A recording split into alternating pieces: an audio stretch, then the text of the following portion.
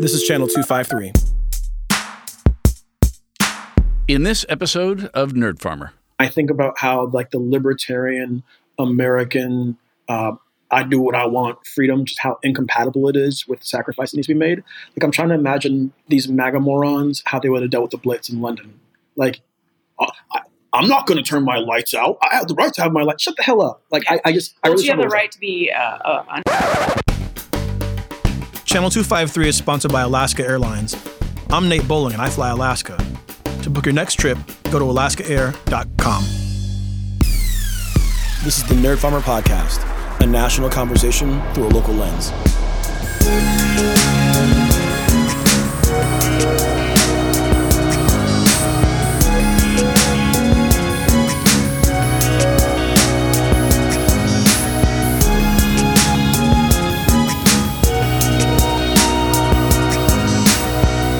Welcome to the Nerd Farmer Podcast, an interview show.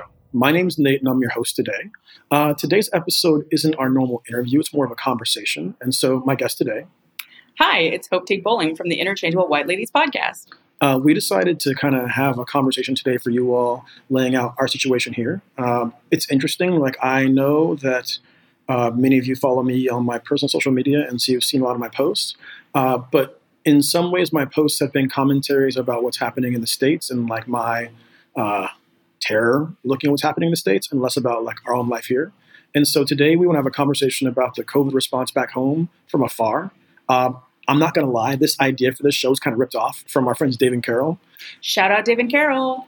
So Dave and Carol for a long time hosted a soccer show called Hands Free Footy. And it was interesting. And like the final season they hosted the show, they were basically recording episodes in responses to political things in soccer. A lot of stuff about like anti-fascist activity and the Iron Front flag, which we covered here on the show. And it got to be like an actual special where they'd be like, it's time for a special Hands Free Footy podcast. And so I don't want that to become what this is, but I do want to say welcome to a special edition of the Nerd Farmer Podcast. It's also great to be special. So people like to feel special. Special editions. We like it. It's good. To get us rolling, do you think we should do a little bit of situating? Can you talk a little bit about the geography of like where we are? I mean, most people know that we moved to Abu Dhabi, I think, last summer to take on some amazing teaching jobs here at a school, a local school, try a little venture, try a little something else in a different part of the world that we'd never been to.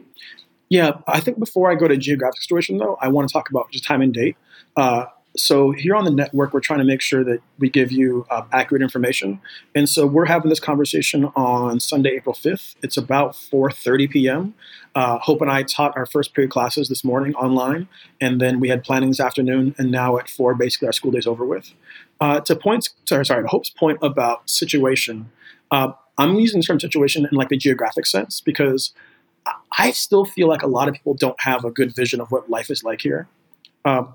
I feel like people think that, so I actually don't think a lot of people know even what Abu Dhabi is and like the fact we're in the United Arab Emirates.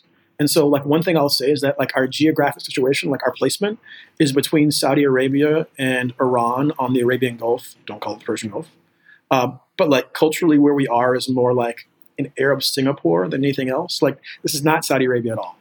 The thing is, I don't think people know a lot about Singapore anyway in the U.S., Fair. Unfortunately, because it's a small, awesome country, and we kind of ignore that sometimes.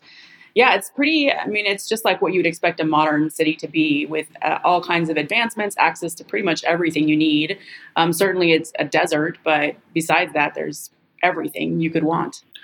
I've been describing this to people when I talk to them. I've only been to Salt Lake City twice. But I think about like how Salt Lake City feels, like infrastructure-wise, like giant wide streets like we have here. In many ways, like this city feels like a mix between Salt Lake City and like its infrastructure, and then like the U.S. South in its sensibilities, right? Like public displays of affection aren't really a big thing. There's like a social conservatism that's definitely like an element here, and not like political conservatism, like Trumpy, whatever, but like just like conservative dress, conservative behavior. But at the same time, like it's a very modern city. Like we have access to everything that we want. Like, hell, I might get Five Guys after this. They do a really nice job of delivery orders. That's true. Including their lettuce wraps. Not going to lie. It's pretty good if you're going low carb, especially during your quarantine. But as you know, any of you who've listened to my show or read any of my own writing, I'm very adamant against quarantine food shaming people. So eat those Five Guys, eat those fries, have that drink. Do you, Lou? I don't even know how we got there, but that's fine. When I mentioned Arab Singapore, your eye kind of switched a little bit. Well, we have very different frames of references. So even your Utah in the South, like for me and my frame of reference is really thinking a little bit more globally. For those people who've traveled, I would say, again, think about it like Kuala Lumpur. I think about it as a bit more like Hong Kong in that sense, a bit thriving, maybe not quite as bustling because there's just not as much traffic in such a condensed area. But if you've traveled abroad, you kind of understand that feel or that heartbeat. It's a typical city, I think, in that sense. Well, and so the emirate that we're in, Abu Dhabi, is the capital of the United Arab Emirates. And it actually geographically is the largest of the 7 emirates. So UAE is actually kind of like a odd mirror of the United States. It's a federal system. So you have basically each emirate is like a state, and each state is largely independent and can kind of do what it wants on a lot of things. And so Dubai is like the most famous emirate, and that's to the south of us. Yeah, before we arrived, someone described it as Dubai is like Las Vegas, and then Abu Dhabi is more like Seattle. And I think that stands that comparison. And that's interesting. I think about Chicago, but yeah, same idea. So yeah, I'm sure our listeners are tired of our comparisons now. They're like, "Oh, you traveled so many places." Okay, yes, fine. we have. Fine. I'll shut up. What do you think is like the overall vibe that we're feeling from our colleagues here? Like, what's it feel like here? Under the quarantine and kind of the coronavirus feel, I think we are in our 4th week of remote. Oh no, 5th week. Yeah. Sorry, we just started our 5th week of remote learning, and in our particular school, we started earlier than the rest of the country just because of the way things happen to line up with our spring break. And so, in that sense, I think people have gotten comfortable with the process and some of the routine of remote learning. I think at the same time, some of the workload and some of the realities of being in this for the long haul have started to hit people.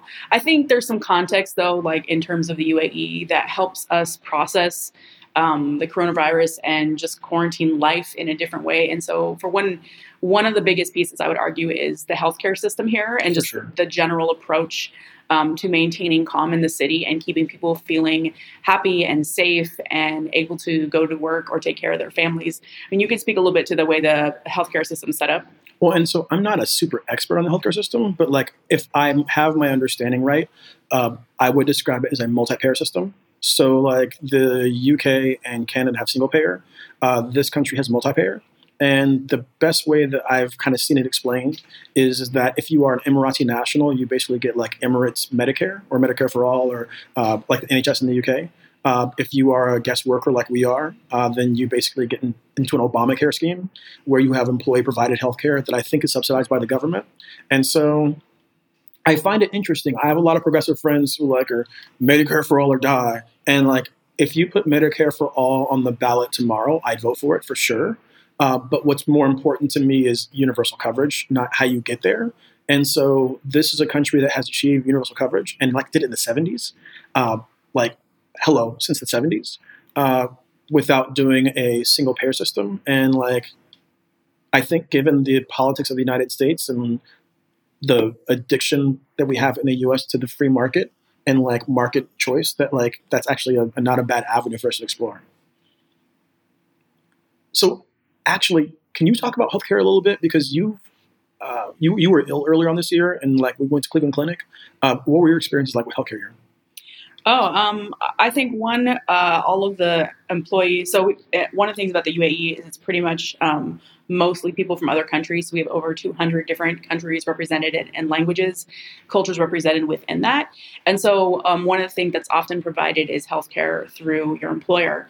And I think that's one of the benefits of being here. It was wonderful. I cannot tell you, a lot of times in the US, when I've gone in to pick up my medications at a pharmacy or go to an appointment, depending on the clinic, you feel sicker when you're sitting there and you're waiting to like pick up your medications or whatever.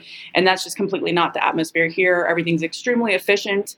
Lots of people touch bases with you throughout the time. Like they have a system where if it's beyond, 10 minutes or something, they check in with you. I don't know exactly how many minutes it is for each interpersonal connection, but it actually just makes you feel like you matter and you're supposed to be there. I also think To be fair, like the healthcare workers aren't worked the same way that they are in the U.S. And so some of those demands that make it impossible for, shout out to all the nurses and all the medical care workers right now. They're just working their butts off in the middle of this crisis.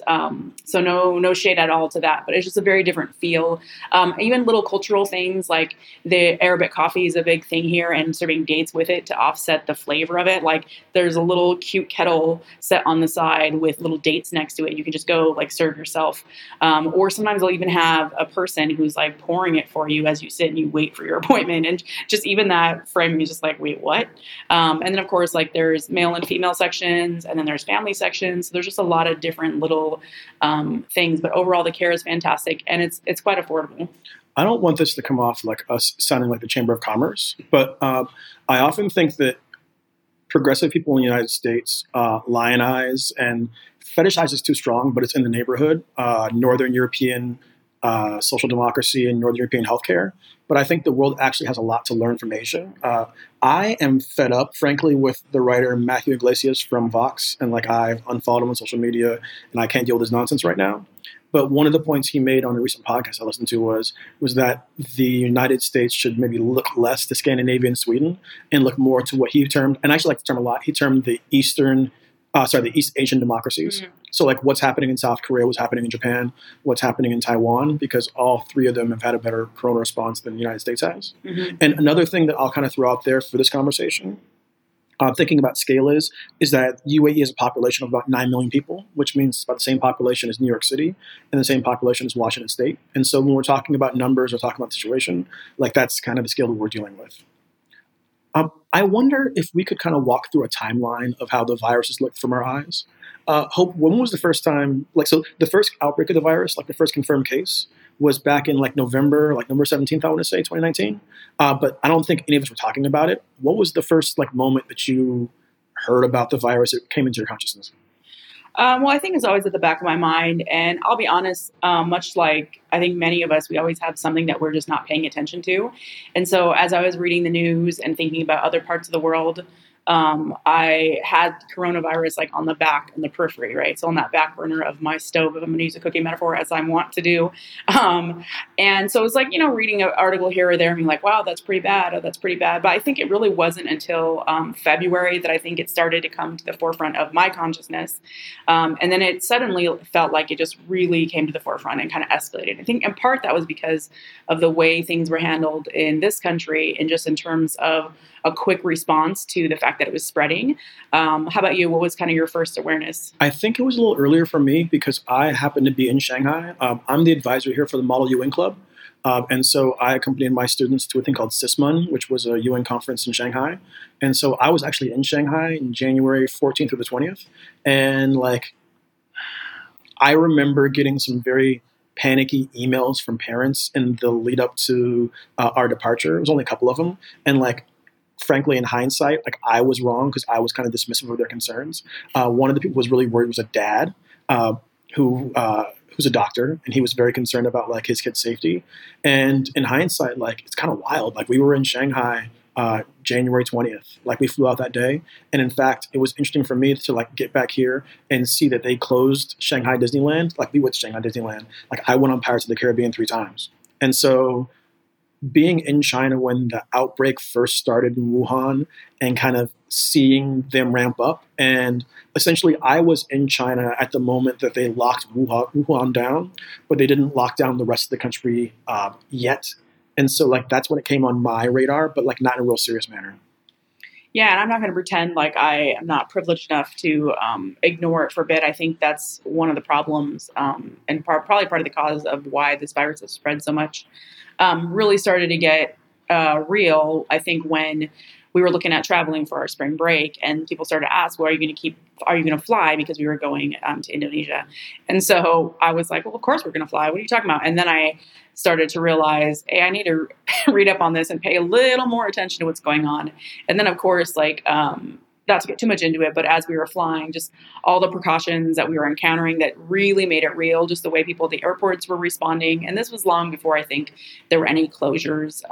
The funny thing about the timeline and like the awareness is everything actually has happened really, in some ways it's been so slow, in other ways it's been really fast. Sure. And so I think we joke about like, is it day 4 or is it day 167 or is it day 789, whatever. And for, especially if you have kids or like pets or you feel like trapped in your house or you're just kind of getting tired of each other. But I think, sometimes it's a little bit hard to say when something happened or how those things changed. But I think there are little bits gradually over time. Our school closed. That was one of the big factors. Well, before the school closure, you mentioned spring break. And so like our spring break is February 20th to the 27th. It's pretty early spring break.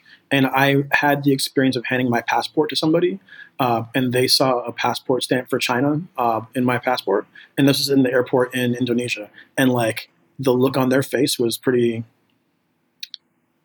aggressive. It was a heightened response, basically.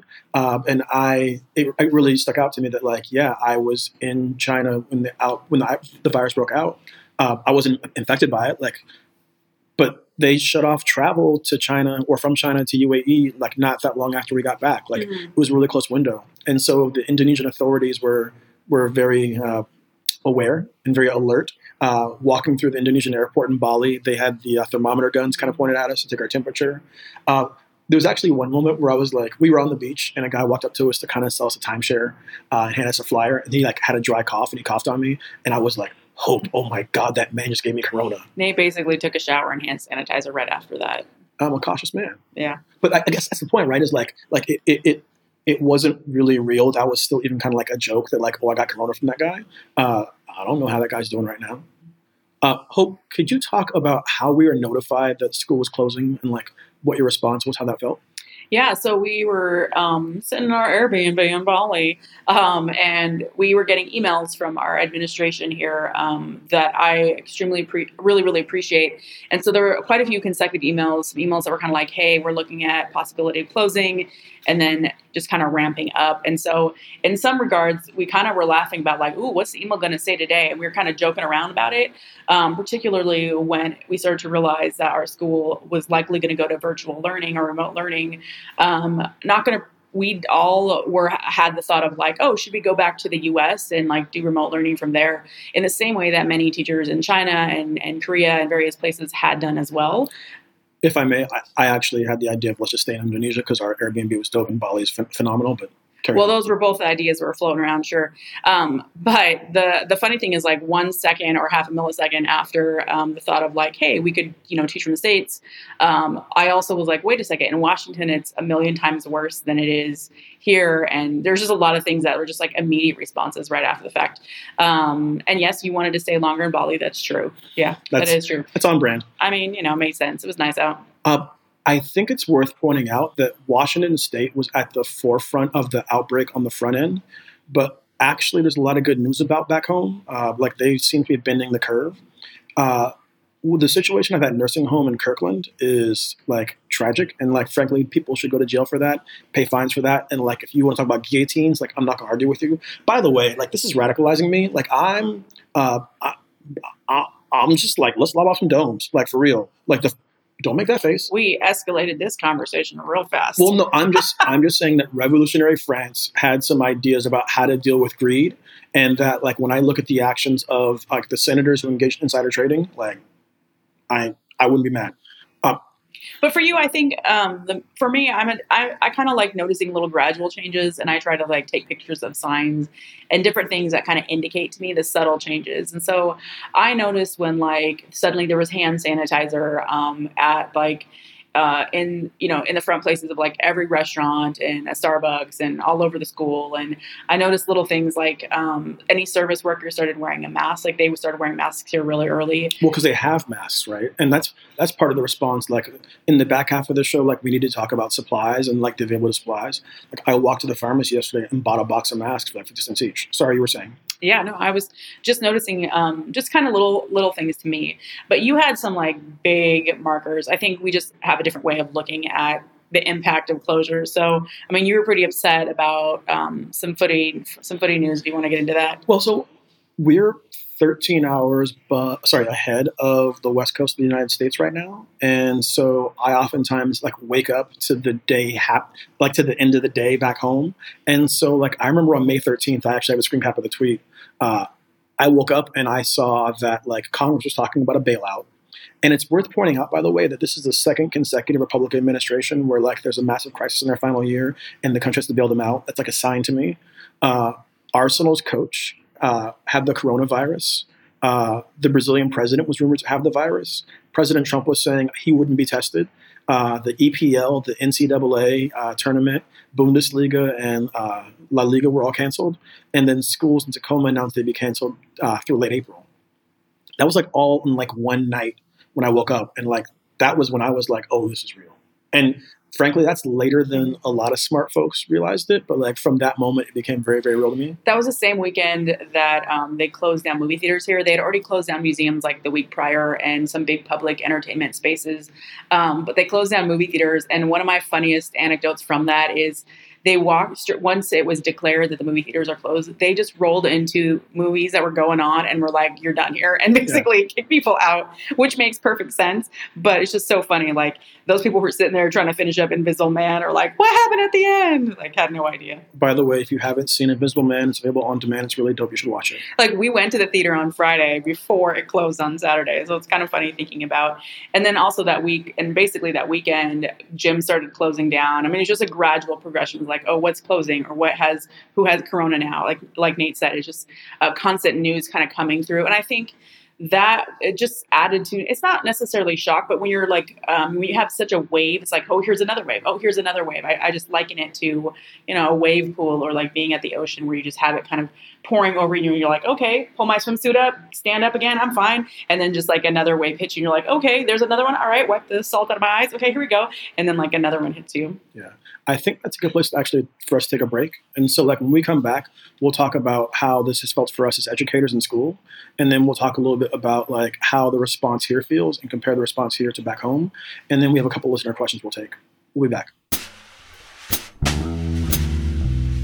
This is Doug Mackey, producer of the Channel 253 podcast network. This episode of Channel 253 is sponsored by Pacific Lutheran University. PLU is expanding its graduate program and creating more and more ways for you to continue your education. A master's from PLU can take your career to the next level, or it might just be the thing you need to pivot to something you've discovered you're passionate about later in life. The Master's in Kinesiology is a whole new graduate program, adding on to PLU's decades of experience with advanced degrees in nursing, education, fine arts, marketing, and more. Think about PLU as a sort of training ground for what comes next. Earn your spurs here and then ride your new master's degree into the sunset. Best of all, if you live in Tacoma, PLU is just down the street. That means there's no Seattle traffic between you and your degree. To request more information or attend an info session, visit plu.edu/graduate. My thanks to PLU for their sponsorship of Channel 253. And we are back. I would like to thank you for downloading and listening to the show. If you are enjoying this conversation, which I hope you are, and you've enjoyed past episodes of the show, or if it's your first time listening, I hope that you would consider becoming a member of Channel 253. You can join Channel 253 for $4 a month or $40 a year, and your membership will help us continue to make podcasts like this, where we tell stories and give points of view that are focused on the city of Tacoma. And in the backside of this episode, we're going to talk a lot about like our observations of what's happening in Tacoma. So that's channel253.com/membership. It's $4 a month or $40 a year. It's cheaper than cable. It's cheaper than Netflix. It's worth it. You should do it. It's cheaper than your latte. From a reference. Your latte. Can you talk, I think we should talk a little bit about the early transition to air quotes remote learning here and kind of the heroic effort that like our school leadership kind of took on in order to get us there. Go ahead. Yeah, I know there's a ton of work behind the scenes. I think that's one of the things that I really appreciate about the situation that I'm in right now. And I think any good leadership, right, has spent time thinking about what is on the horizon. And we've had the privilege of working for a lot of amazing principals through the years and different schools around the world, actually. Big shout to Pat Irwin, my OG. Yeah, and so I think one of the things to be said is just the leadership that's happening around the world when it comes to education, and people who realized what was going to go on and started to, not to get a literature teacher on you, but like foreshadowing of what was to come. And so making plans for how to transition to a remote context, what that would look like. We are very lucky in the sense that we are a one-to-one school, as they call it. So all of our students have access to a laptop, and that's part of the curriculum. Teachers are trained to use Google Suites or Google Classroom, and just like there's a lot of services that are just kind of integrated in. And so my concern when I moved here was I was a little bit worried that I wouldn't, I'm not coming from that environment in the States in my previous school. And so I was a little bit worried about adapting to that. But I think not only have I adapted, but have used those tools effectively. And I really appreciate the fact that we were able to transition. I think that also allowed us to do some innovation. And what's the phrase, like crisis is what leads to innovation. I'm sure there's a better quote than that. Yeah. But essentially, right, this is an opportunity to rethink the way that you normally do things. And I think that's something that I had to reconcile myself with even in the very beginning. I don't know how for you, when you heard that we were going remote, you had some pretty strong reactions, Nathan. Well, a couple of things. You said that we're lucky. I'll go one step further and say we're privileged. Like, we're working at an international school where like our student population is fed and taken care of at home.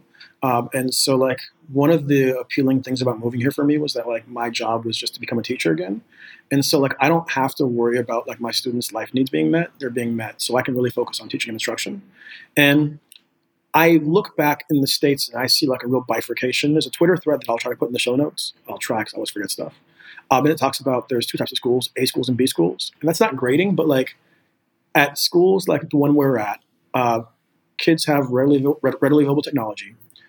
District assigned email addresses they're actually familiar with and use. And like technology exists through Google Classroom, Schoology. I don't want to be like a commercial for a school software for edtech companies, but like edtech is like integrated into the learning in the routines. And so for them, spinning up remote learning has been easy is the wrong word, but like less problematic and less of an adventure. And on the other hand, the author calls like B schools, and those are schools like the one we came from. And that's like no shade or smoke towards the staff in those schools or the families. But like they aren't one-to-one. Laptops are not a part of everyday instruction. Home internet isn't guaranteed for every kid. And so for places like that, like Lincoln High School and a lot of Tacoma schools, this ramp up has been really, really difficult. And I've watched some people who I really care about and frankly love back home, like really breaking their necks in order to make a situation work. And like they are not being set up for success. Mm-hmm. And I've talked enough in my ed keynotes. I'm not going to repeat this, but like for Washington State to be the home of Boeing, Microsoft, Starbucks, Costco, Nordstrom, all these multinational corporations, to be home to like the two richest people in the world, Bill Gates and Jeff Bezos, for us not to be able to supply technology to students in schools, and every kid in Washington State's a crying shame. And I hope on the backside of this crisis, there's like a Marshall Plan of technology where we decide that like we're not going to allow this to happen again, and we put technology in every kid's hands because like it's necessary for education. It's an equity issue, and the equity issue. Will you actually talk about that? Like you've had some. Well, first I want to say shame, because usually we need a shame bell right here. Yeah. At this point, I think what you're talking about though is like there's a ramping up that needs to happen, and I would say in my own experience, the learning curve to shift to full remote learning is steep, but I just imagine it being far steeper if my students didn't understand how to work Google Classroom. And there's still plenty of kids that are struggling with that, right?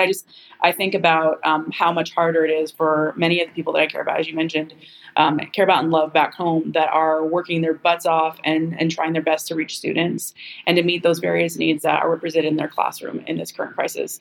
And so shout out to all of them that are just working really hard and getting really creative about how to approach this. Well, and it was wild for us because we landed back from Bali on Friday. And then we basically had Saturday to kind of adjust to the time change. And then our school canceled class on that Sunday. And so we could have intentional PD. And over that weekend, like I said, on the back end of things, leaders and stakeholders were pulled in to help create and launch this program essentially. And we were up and running on Monday, which to me is pretty incredible considering that like school was canceled, I think on Wednesday. I'll also add at this point that like I'm fully aware that we're standing on the shoulders of giants, and so like shouts to teachers who've been doing this for far longer than us, like in South Korea and in Thailand and in China. I've started following and talking to a few teachers who are over there, and like they're heroes, frankly. It's interesting. Our school superintendent sent us a like "attaboy, nice job" letter yesterday. It was a beautiful email, and it said like "congrats on making it through like." Making it to week number 5, and I was like, yeah. And then she's like, only 12 more weeks to go, and I was like, no, 12 more weeks. That's a run. Yeah, I was really lucky to get added to a group on Facebook, which sounds not lucky at all. Yeah, but, that sentence. I'm like, I've never said those words before.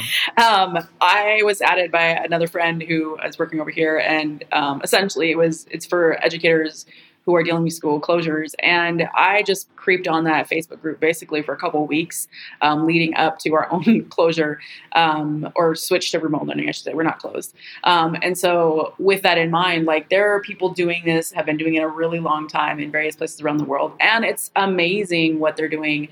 And shouts to all of them. So I think one of the things I've been struck by with this whole thing is just like how easy it is to feel like you're the only one experiencing something in this type of way, and to feel the isolation.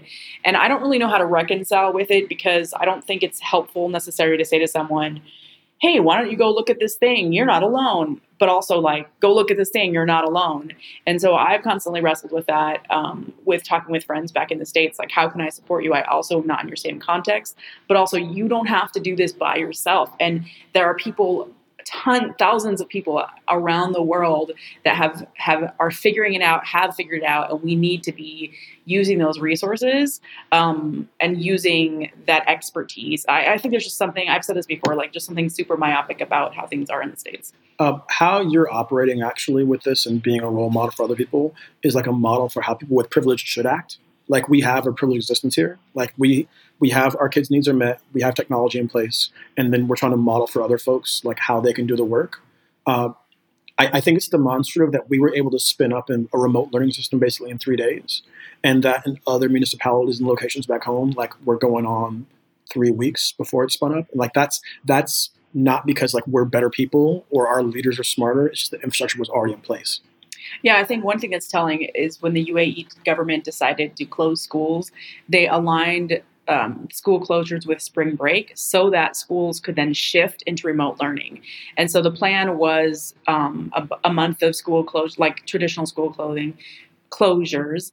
So 2 weeks of spring break for you to sort it out, and then 2 weeks of remote learning. And then the idea was to go back into the classroom, like a traditional classroom setting, which they just announced this week that wasn't going to happen. So even just that intentionality, I think about all my friends back in the States who are currently on their spring break, and just how that could have been utilized in a different way, I think, and maybe is for leadership behind the scenes that are kind of sorting through some of the difficulties. Yeah, for sure. And the 2 week spring, it was interesting for us because when everybody else started remote learning, we'd already been doing remote learning for like a multi-week period. And it was funny because like that first day that the rest of the country came online, internet was trash because like you have every child in the country basically trying to get online at the same time. And then when we moved to our first like lockdown weekend when they were doing the sterilization and sanitation, internet was also bad because not only was every student at home, but like every parent was at home too, watching Netflix probably. And so that was interesting as well. Nate, can you talk about what is the sterilization process here? Could you just threw that in there like NBD? So if you're on social media, you've probably seen some of the videos that came out of China where like you basically have these giant like tanker trucks that are driving around and spraying sterilizing fluid on things. And so currently here in Abu Dhabi, there's an 8 p.m. curfew. And basically you're not allowed outside of your home after 8 p.m. And then trucks are driving around sterilizing the entire town afterwards. And like it's a curfew and a lockdown, like for sure. And in fact, I support it. Like I'm like, lock it all down. It's still 6 a.m. Yeah. So it's a reasonable amount of time. It feels quote unquote reasonable. We live on the 39th floor. And so like we can walk out to our balcony. And I usually do this about 8 p.m. and just see how empty the streets are. One of the probably most important streets in the entire country is the Corniche. And it basically runs along the beach toward the Royal Palace. We can see it from here. And like it stops. And then another important street that we can see from our window is they call the Old Airport Road or Khalij Al Arabi, which is like the Persian Gulf Road. And like it stops. And so like the city literally shuts down at 8 p.m. and like you have to have explicit permission or be in a specialized like career field in order to be out. And in fact, we don't even order takeout afterwards or delivery. Like we make sure we get delivery order before 8 o'clock because of that. Can you talk just in general, Hope, about like the incremental ratcheting? Because you phrased it really well. We were talking before we started recording about how like they started off with, okay, we're going to do this, and now we're going to do this, and now we're going to do this, and then like we're to the point now where Dubai is announced. And so one way to think about Abu Dhabi and Dubai is that like think about Abu Dhabi as being Washington State and Dubai as being California, and there's no Oregon as it should be. There's like no Oregon in the middle, right? And so like that's the kind of relationship between the two. About the ratcheting, do you want to go? Well, I think I mentioned it earlier, just like the incremental layers of safety and prevention methods. And in part, that's because of the testing that is happening at a consistent pace here. And so as more cases are discovered, as more people are recovering regarding with the, struggling with COVID-19, there's also just different measures to help respond to that. And I really actually appreciate that level of it because I think, I suppose someone could look at it and be like, oh, it's like that frog boiling in a pot or whatever, you don't notice that it's getting worse and worse. But I actually feel like it gives me some comfort in that because it's not just like extreme measures all of a sudden that feel like shocking, but it's also directly in response to what is and isn't working. And it's in response to like scientific data and reports about what has worked around the world. And I also feel comfort in that. The other thing I want to throw out here in terms of like the concerted effort to contain the disease, there's this element of like, if you have personal sacrifice where, quote unquote sacrifice, like I have to wear a mask and I can only stand in the elevator with 2 other people and my Starbucks is closed or whatever, right? Like some of these personal sacrifice pieces. And I say that with that kind of, voice, because I understand that's not really sacrificing. At the same time, I understand that my sacrifice is in relation to a bigger thing that's happening. So as you mentioned, sterilization. And one of the things that I think that's really tough in a place like the United States is that some people are working really hard and giving a lot of personal sacrifice. They're staying in their homes. They've lost their job, like they've lost income when it comes to work and jobs. And they're like feeling the stress of that, right? And then you have the contrast of that, whereas other folks who are just like out hugging everybody and, having services with a bajillion people and whatever. And so I just think about that contrast that I think makes it really tough to feel like there is a concerted effort to make a difference here. I'll go one step further and say that one of the realizations I've had is that the American version of freedom that currently dominates pop culture, which is like the libertarian infused, soaring eagle, do what I want version of freedom is like not compatible with like the attitude you need to have during a crisis.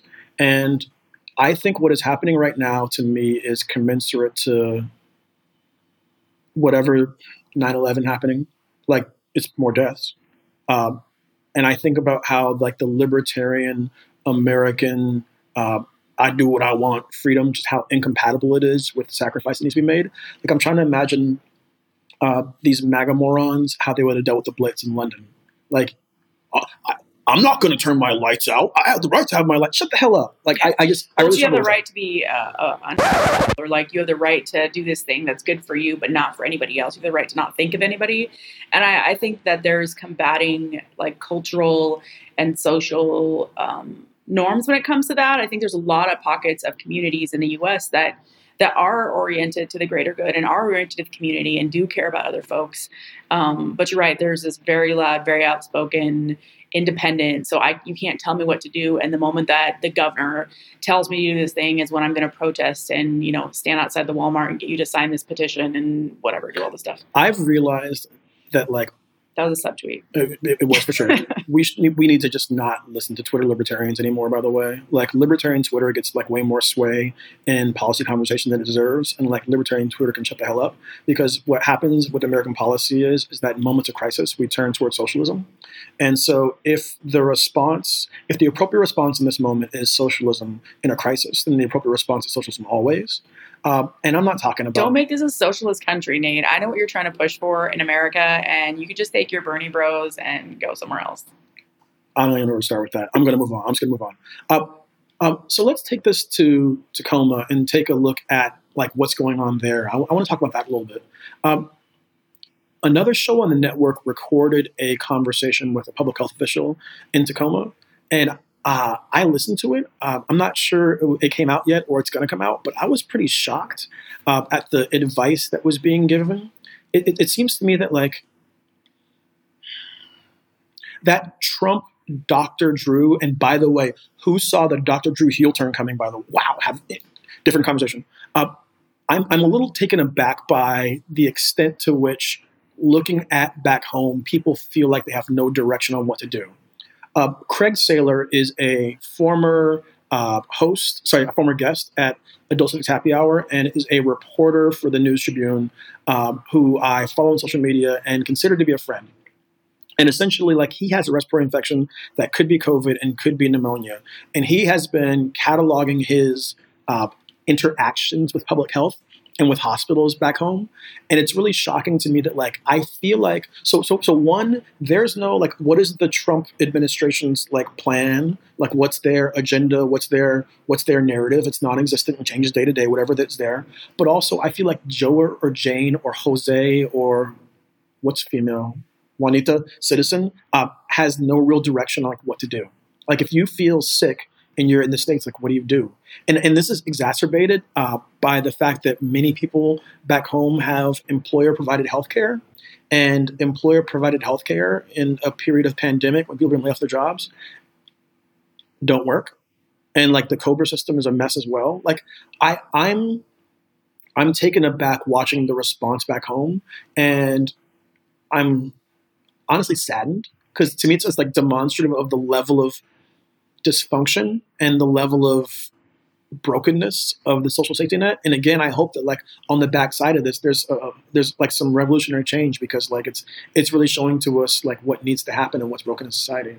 Well, I think a big contrast to share that contrast, like, if I start to feel sick here, I can go get tested quickly, and I can get tested for free if I feel sick. And if I don't feel sick, I can go get tested. Well, and can I at add a cost? That's drive-through testing as well. So, like, oh yeah, there's both. There's normal testing, and we just set up a drive-through testing. So I can pay to get drive-through tested. It's $97 US.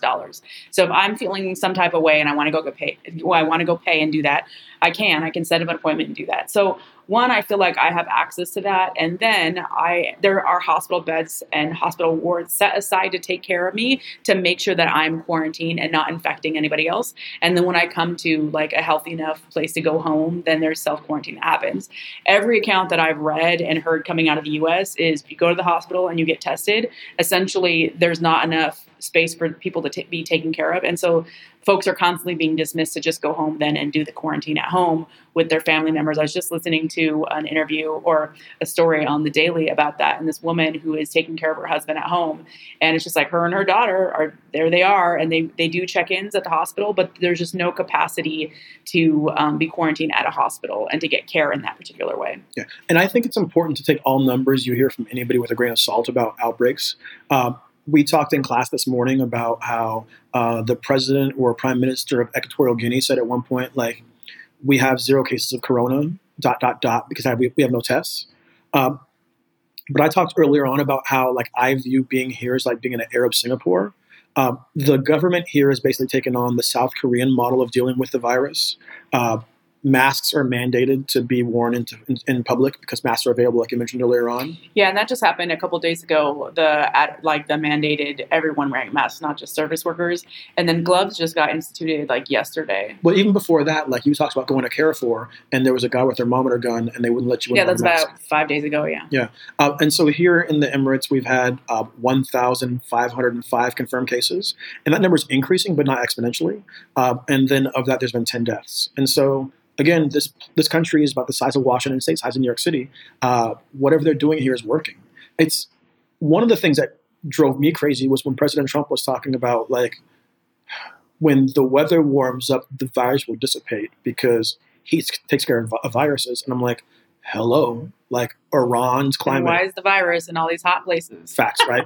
And so I just find myself often struck by how dysfunctional the response seems, and then also, like, how many Americans just seem, like, averse to data information.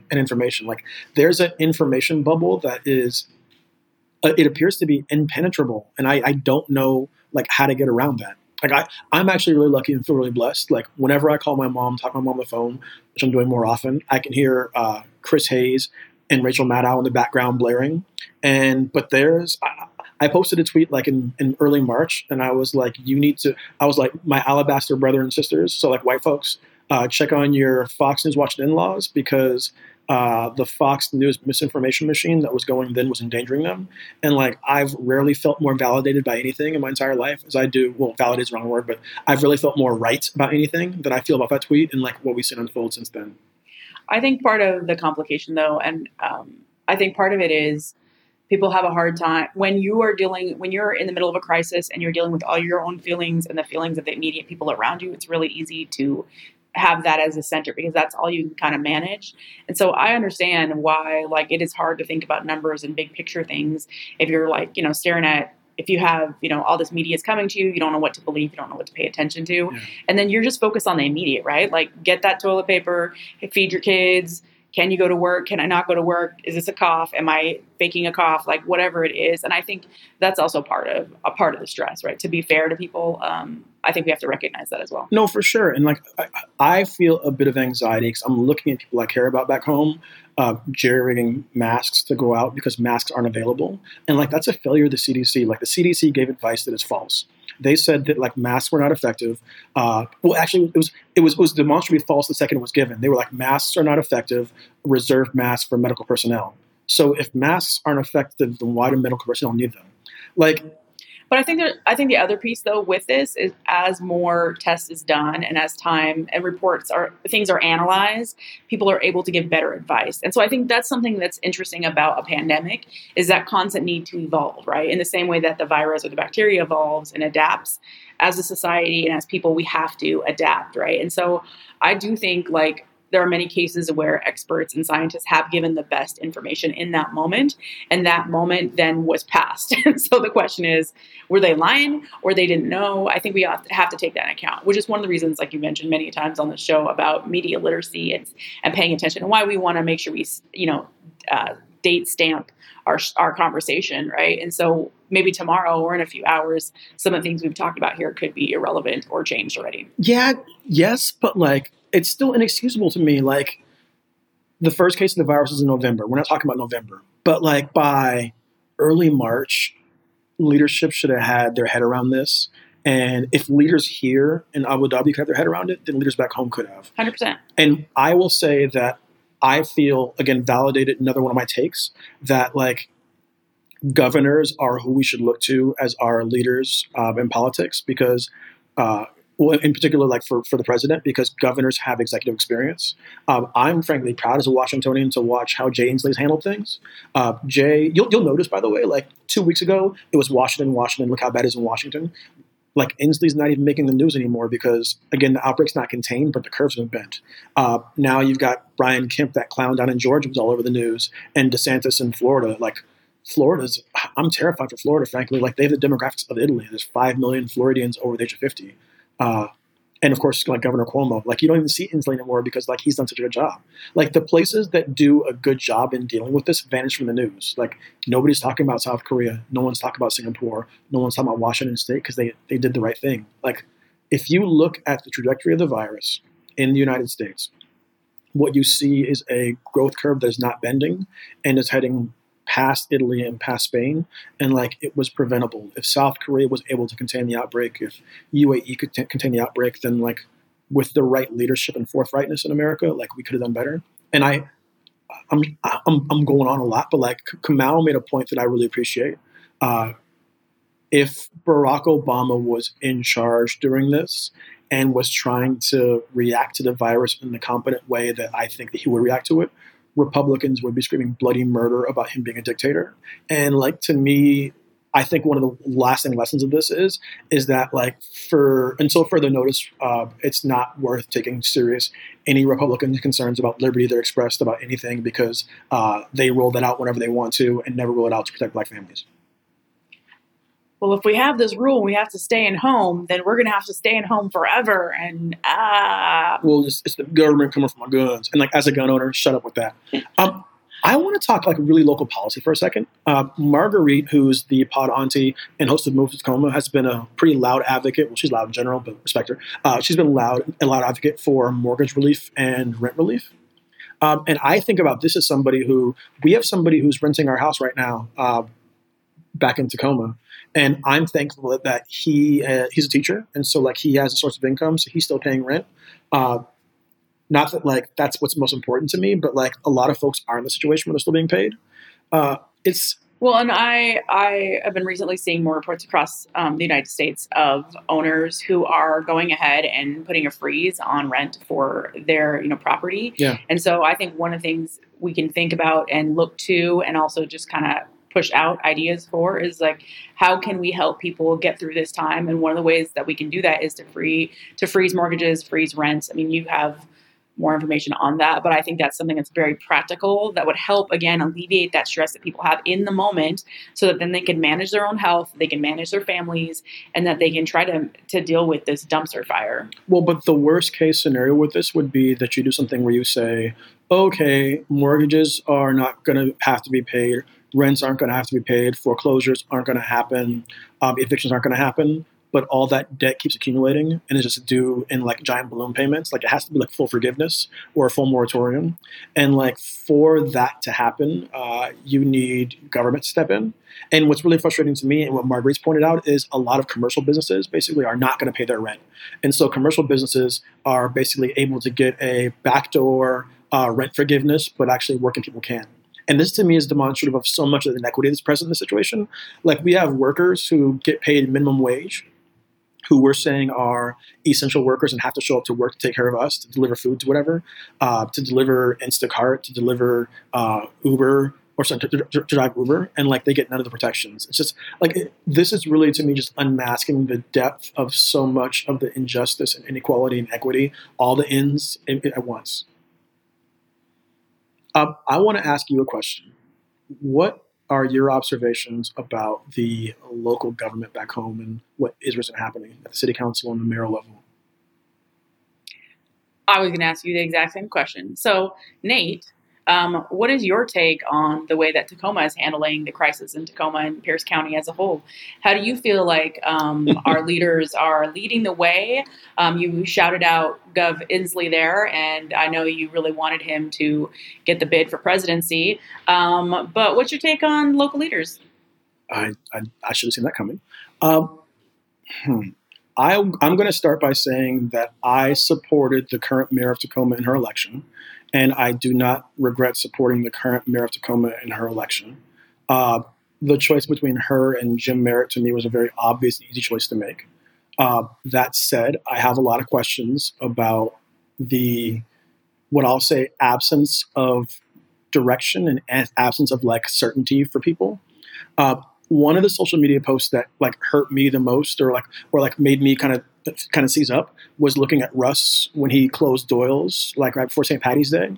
I'm not trying to like spread Russ's business, but like Russ makes a lot of his money for the year on St. Patty's Day, and he basically made the choice to like cancel the St. Patty's Day party, which is the right thing to do. Sacrifice for the greater good, man. Sacrifice for the greater good. And like when a business owner does that, like the city should come out and say, we appreciate your sacrifice, and here's how we're going to make things right for you. I have not seen members of the Tacoma City Council, or frankly County Council, with the exception of Derek Young, being out there and saying like what they're going to do. And so, like for me, President Trump gets like whatever an F minus. Governor Inslee gets an A, and like local leadership in the city of Tacoma, Pierce County Council, frankly, except for Derek Young again, I would give us a D. Like I'm disappointed, honestly. D for disappointed. So, what would you have liked them to do? You mentioned the case with Doyle's, but I'm wondering what other specific things you think that concretely local leaders should be doing.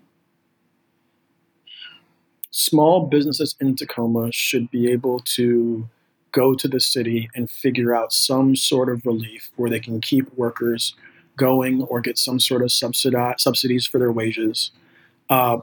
There should be some direction coming from the city about like what's going to happen with rent moratoriums.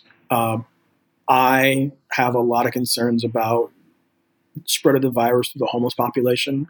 And so one of the things that I saw happen in London is that London basically opened up their hotels to their homeless population, and homelessness in London has been wiped out. That to me is demonstrative of what's possible. Like if we really think about taking revolutionary action and taking big change, we can actually have, we can have like big drastic changes in society, but like just in general, like city leadership seems absent. Like I'm not hearing, and I have had many members of city council on the show. I consider myself friends with some folks on the city council, but like I don't hear them right now. And I feel like people, and here's the thing, it's like I'm also, 13 hours away, but like people in the city need to feel like they hear and see their leaders. And I don't feel like people back home hear and see their leaders, and that disappoints me.